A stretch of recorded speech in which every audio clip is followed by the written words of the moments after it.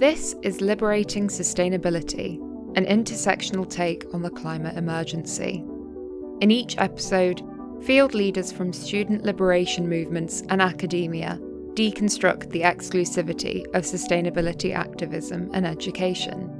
I'm Jelena Sofronijevic. And I'm Hattie Ruddick. And this time we're exploring the intersections of sustainability and disability.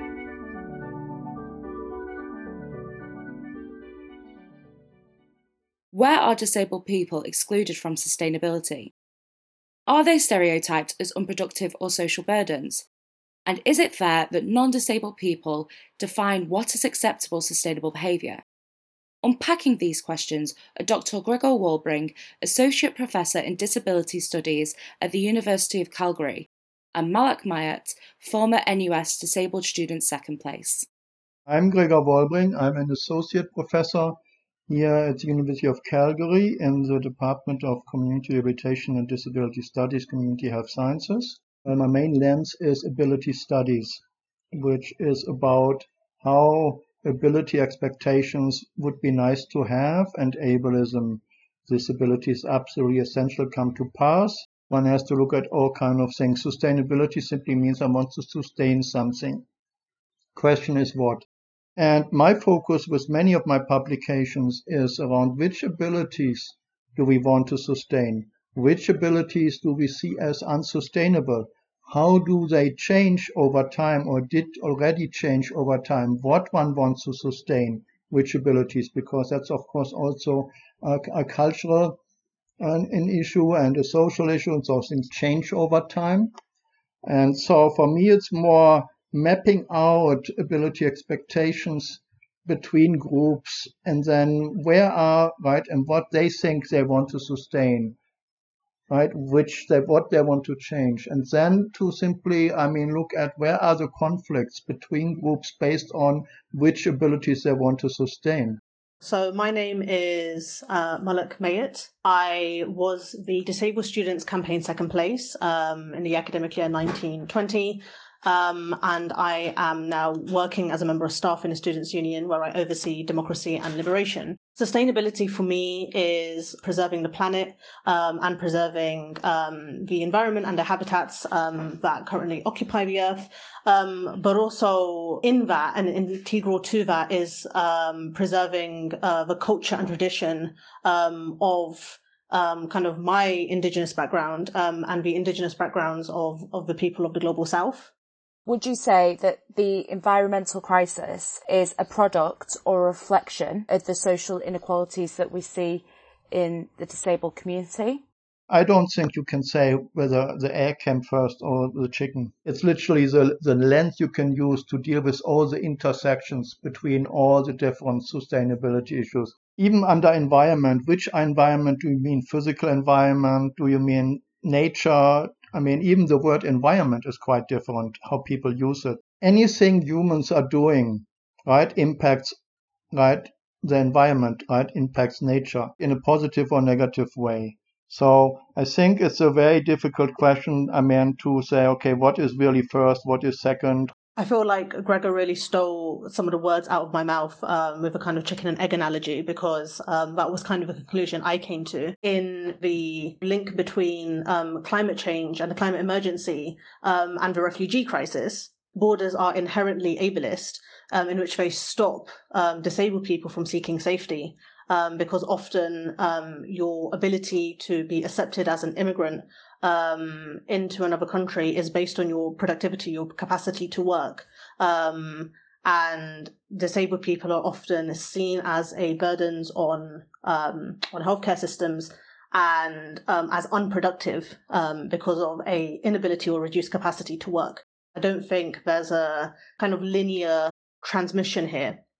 When it comes to disableism and the environmental crisis, I think that the two essentially reinforce each other in a continuum. A nice term to look at is Desmond Tutu's adaptation apartheid. A certain group who actually didn't cause the trouble is now forced to adapt and often beyond what they can do. Ability security, you have to have a way to have a decent life with your set of abilities. you definitely have an ability insecurity, because if other people shape things in certain ways, you will not have a way to have this ability security.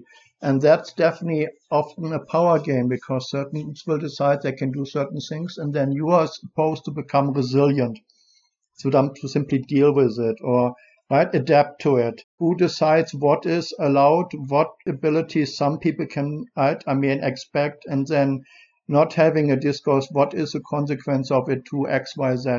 And I should also say, I normally don't use ableist as a term, because for me, ability expectation and ableism is a neutral term. Everyone has them. How you use them is the issue. That is about, you can be disableist, so you really use it for disabling purposes, or you can be an enableist. Disabled women are not much heard in the women's movement, because in the way it's set up in the moment, it's like divide and conquer. You choose a group which is the flavor of the month, and then that group gets all the attention. And with that, there's no way you can have a socially sustainable society, right? And I think one can use this lens, right, and especially the enabling one, to really put up positive frameworks which could be used for all kinds of groups and can be used in this intersectionality and so on. Because to just say abilities are wrong, I think does not give people any positive narrative. What can you do instead? And Malik, you mentioned earlier about how disabled people are often perceived as a burden or as unproductive. Do you think that the call for climate justice must therefore also be a call for disability justice? Absolutely, especially given how much of climate justice discourse and action is predicated upon completely eliminating disabled people from the public sphere. I think the plastic straw ban is a really good example, as is the kind of continual attack on things like pre-prepped fruit and veg that comes in plastic packaging. That kind of every few months or years kind of begins to creep its way back into climate justice discourse. Actually, the use of kind of assistive technology as well, the increased use of kind of electricity and energy. People who rely on these things for sustenance have to come forward and say these things don't exist because people are lazy, as is what's generally purported. It exists so that people who don't have the fine motor skills to prep their own fruit and veg are kind of able to eat a healthy diet.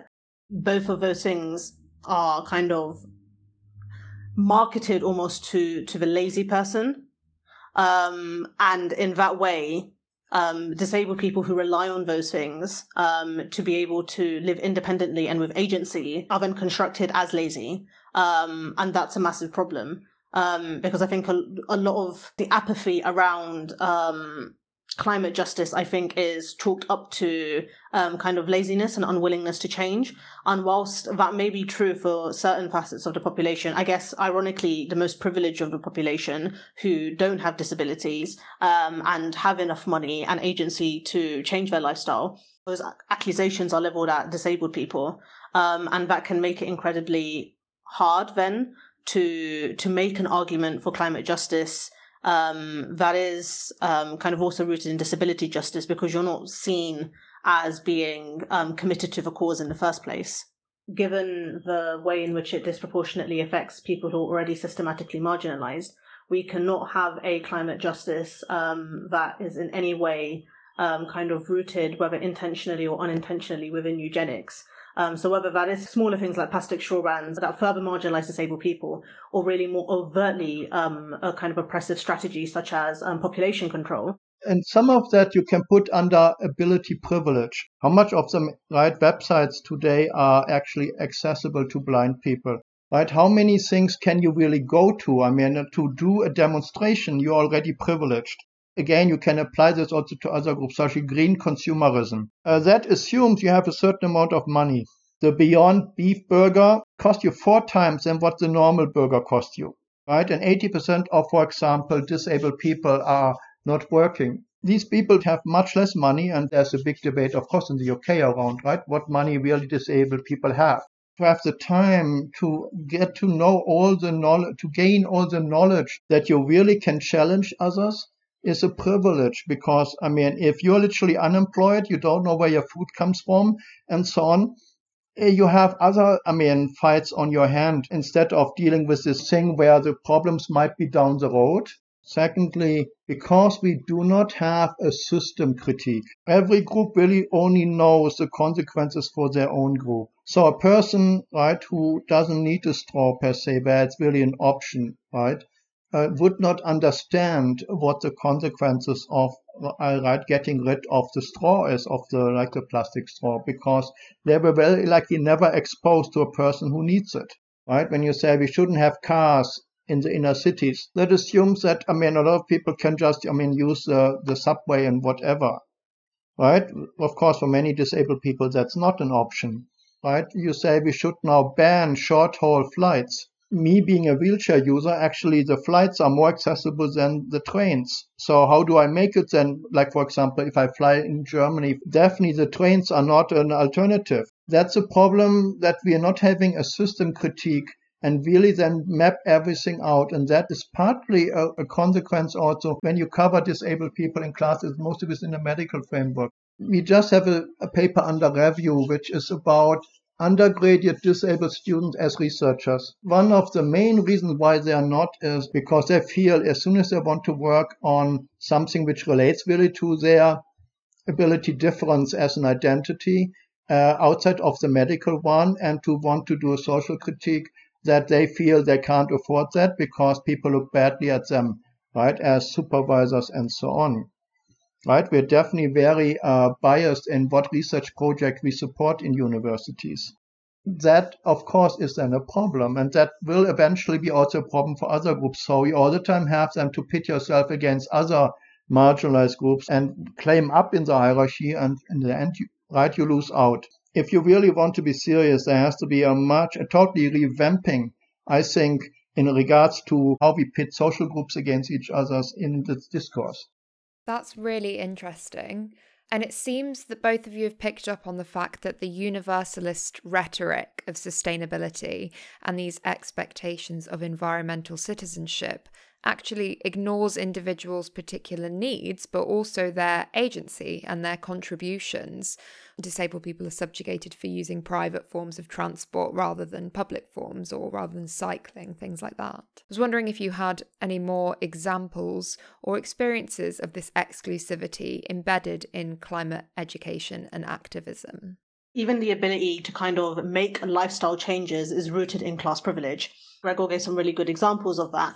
The other one, I guess, is thinking about race. I remember when I was taught climate change, so I kind of remember learning about it in primary and secondary school in science. It's very much taught through the empirical model. The cultural located elements of climate justice are completely removed when you teach it in a physics class. So disabled people, as in the meaning of impaired people, is instrumentalized for totally different purposes. When people were discussing the Sustainable Development Goals, right? And there was a discussion forum organized by UN, DESA, and UNICEF.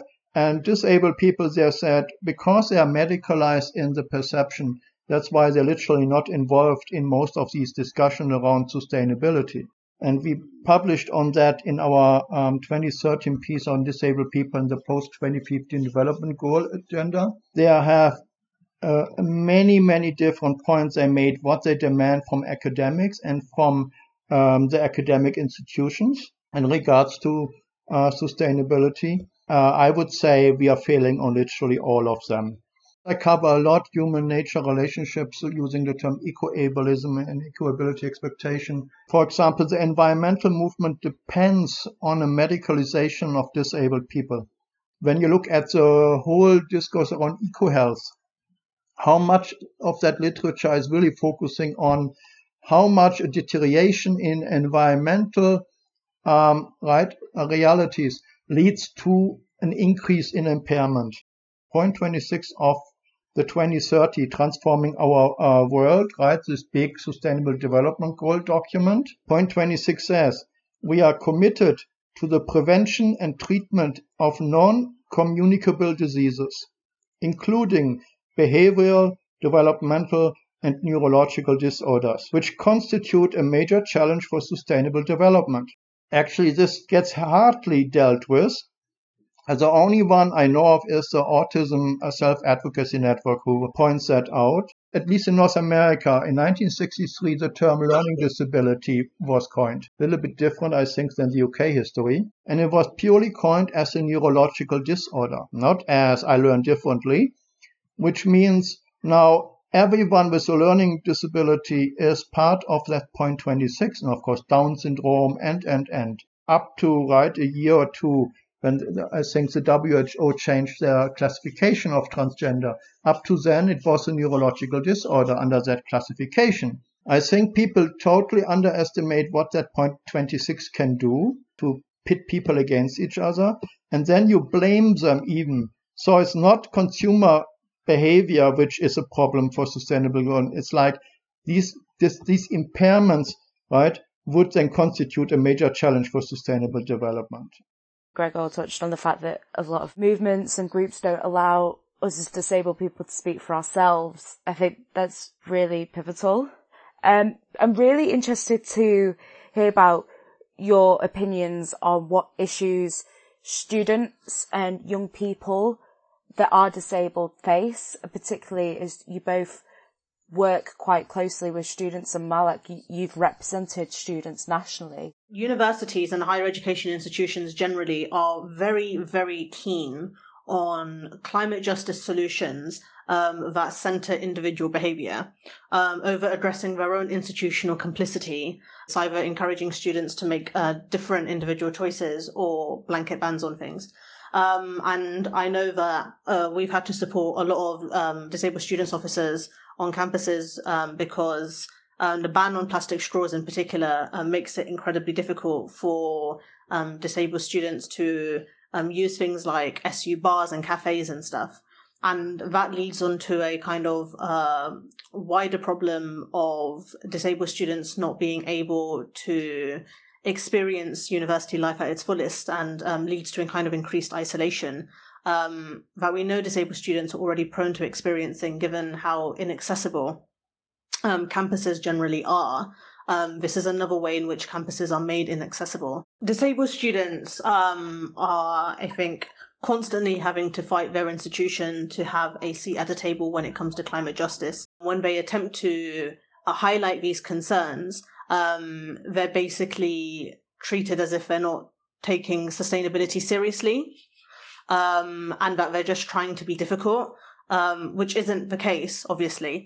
A lot of disabled students officers understand the kind of intersectional aspect of climate justice, but as I said earlier, we cannot have climate justice solutions that just erase disabled people from public life. Not only does that lead to tensions between disabled students and their institutions, but worryingly also within their students' union itself, and with the kind of wider team of officers that are elected to represent them, and the student movement as a whole, which is really concerning.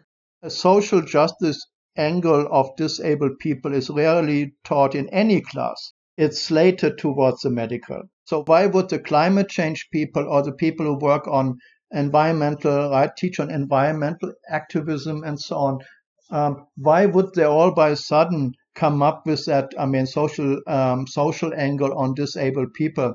I think a lot of people are well-minded, and they're well-meaning people, but they don't have the knowledge. So, as I tell my students in general, you don't wake up one morning and have an epiphany. They are just part of a given culture, and that is not just a university. I think it's too easy to just blame universities. The NGOs are no better. For example, give you one simple one, assistive technology. When you look at that term, you go to Wikipedia, assistive technology is defined as a medical technology. In a way, then therefore, disabled people need this within a medical framework to assistance, right? But then I ask my students, what is the e-scooter? What is public transportation? Right? What is the car? What is the snowboard? These are all assistive technologies. Everything is an assistance, but we built a narrative where the people who have the mainstream as and they have abilities which the majority has, don't have to question that they by themselves actually are deficient, and that's why they built, right? No human flies. That's why we built the plane. So therefore, every human is, of course, flying impaired. You would definitely say someone is like wheelchair bound, right? But you would not say you're leg bound, right? I mean, I actually, right, can get out of my wheelchair and I crawl at home. But you very likely, I mean, I can't see you guys, but I assume you have legs, and very likely you can't get rid of your legs. Well, you can just chop them off, but it seems to be not a valid, I mean, option, and you definitely can't put them on, off, right? I can get in, out of my wheelchair, but you would not define yourself as, right, as leg bound. I think what you've both said there, really resonates with a lot of experiences either I've experienced myself or I've heard other activists talking about. And a lot of what you said there, Malik, really reminds me of when I heard you speak at the Sustainability Summit last year with the Disabled Students Officer at the time, Piers, about the current state of the sustainability activism movement. How can we make sustainability work and sustainability activism more inclusive to disabled people? No, I think one has to step back, right, and to really do a system critique and a system analysis. If we do it just for disabled people, it will not work. Everyone gets disabled by other people who have power, use abilities to, advance themselves, right? I use the women one, but we use cognition to justify that some ethnic groups are less worthy than others because they're less cognitive able, and you can literally go through everything. At the bottom is very likely a disabling use of abilities. You have totally different needs, whether you're in a wheelchair, whether you're blind, whether you're deaf.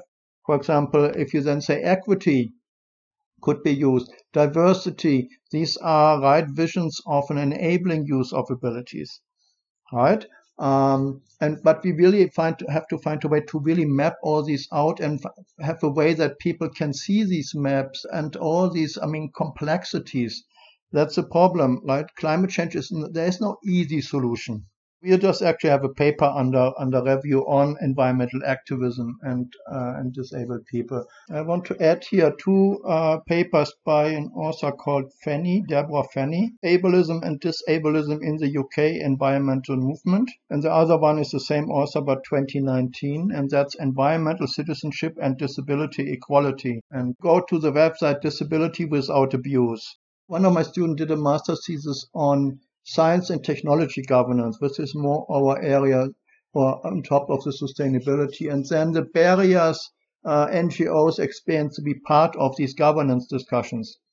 So one literally needs a much more systemic approach to map out where are the problems, like the abilities, map out the conflicts between groups, map out the barriers, why they can't, get to certain things. Why are they disenfranchised? And then including universities and what we teach. If the imagery is medical, then the solution is medical, and the problems attached to that image is medical, right? But it's, a much broader debate. So it's very hard to come up with very specific, just one example or two. It's really, literally the whole society has to revamp how they do these discussions.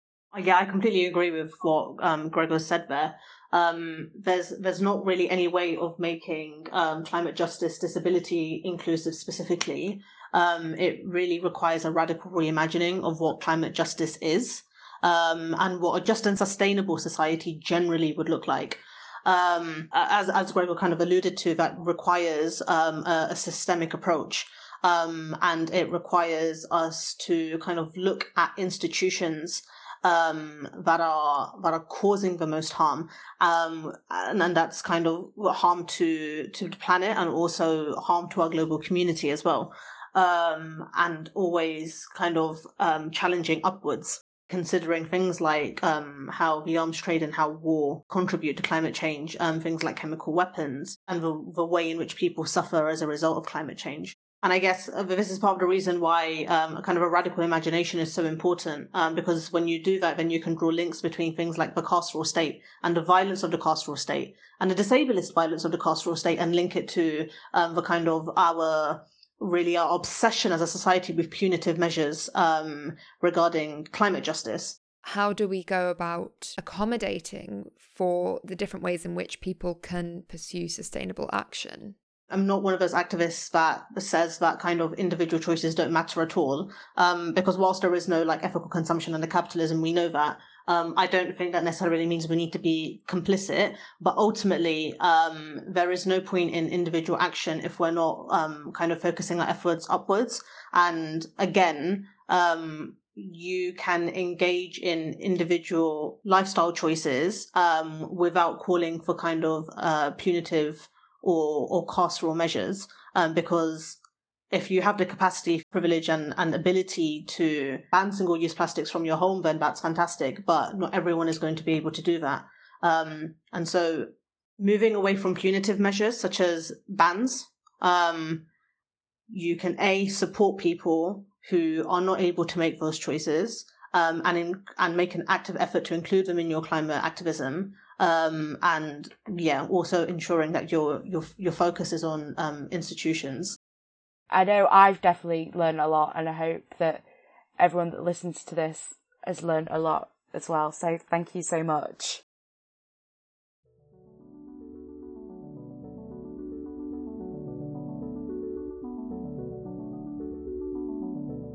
Liberating Sustainability is produced by Jelena Sofronijevic and Hattie Ruddick. The series was commissioned by Students Organising for Sustainability UK, an educational charity responding to the climate emergency. For more episodes on intersectionality and sustainability, subscribe wherever you get your podcasts.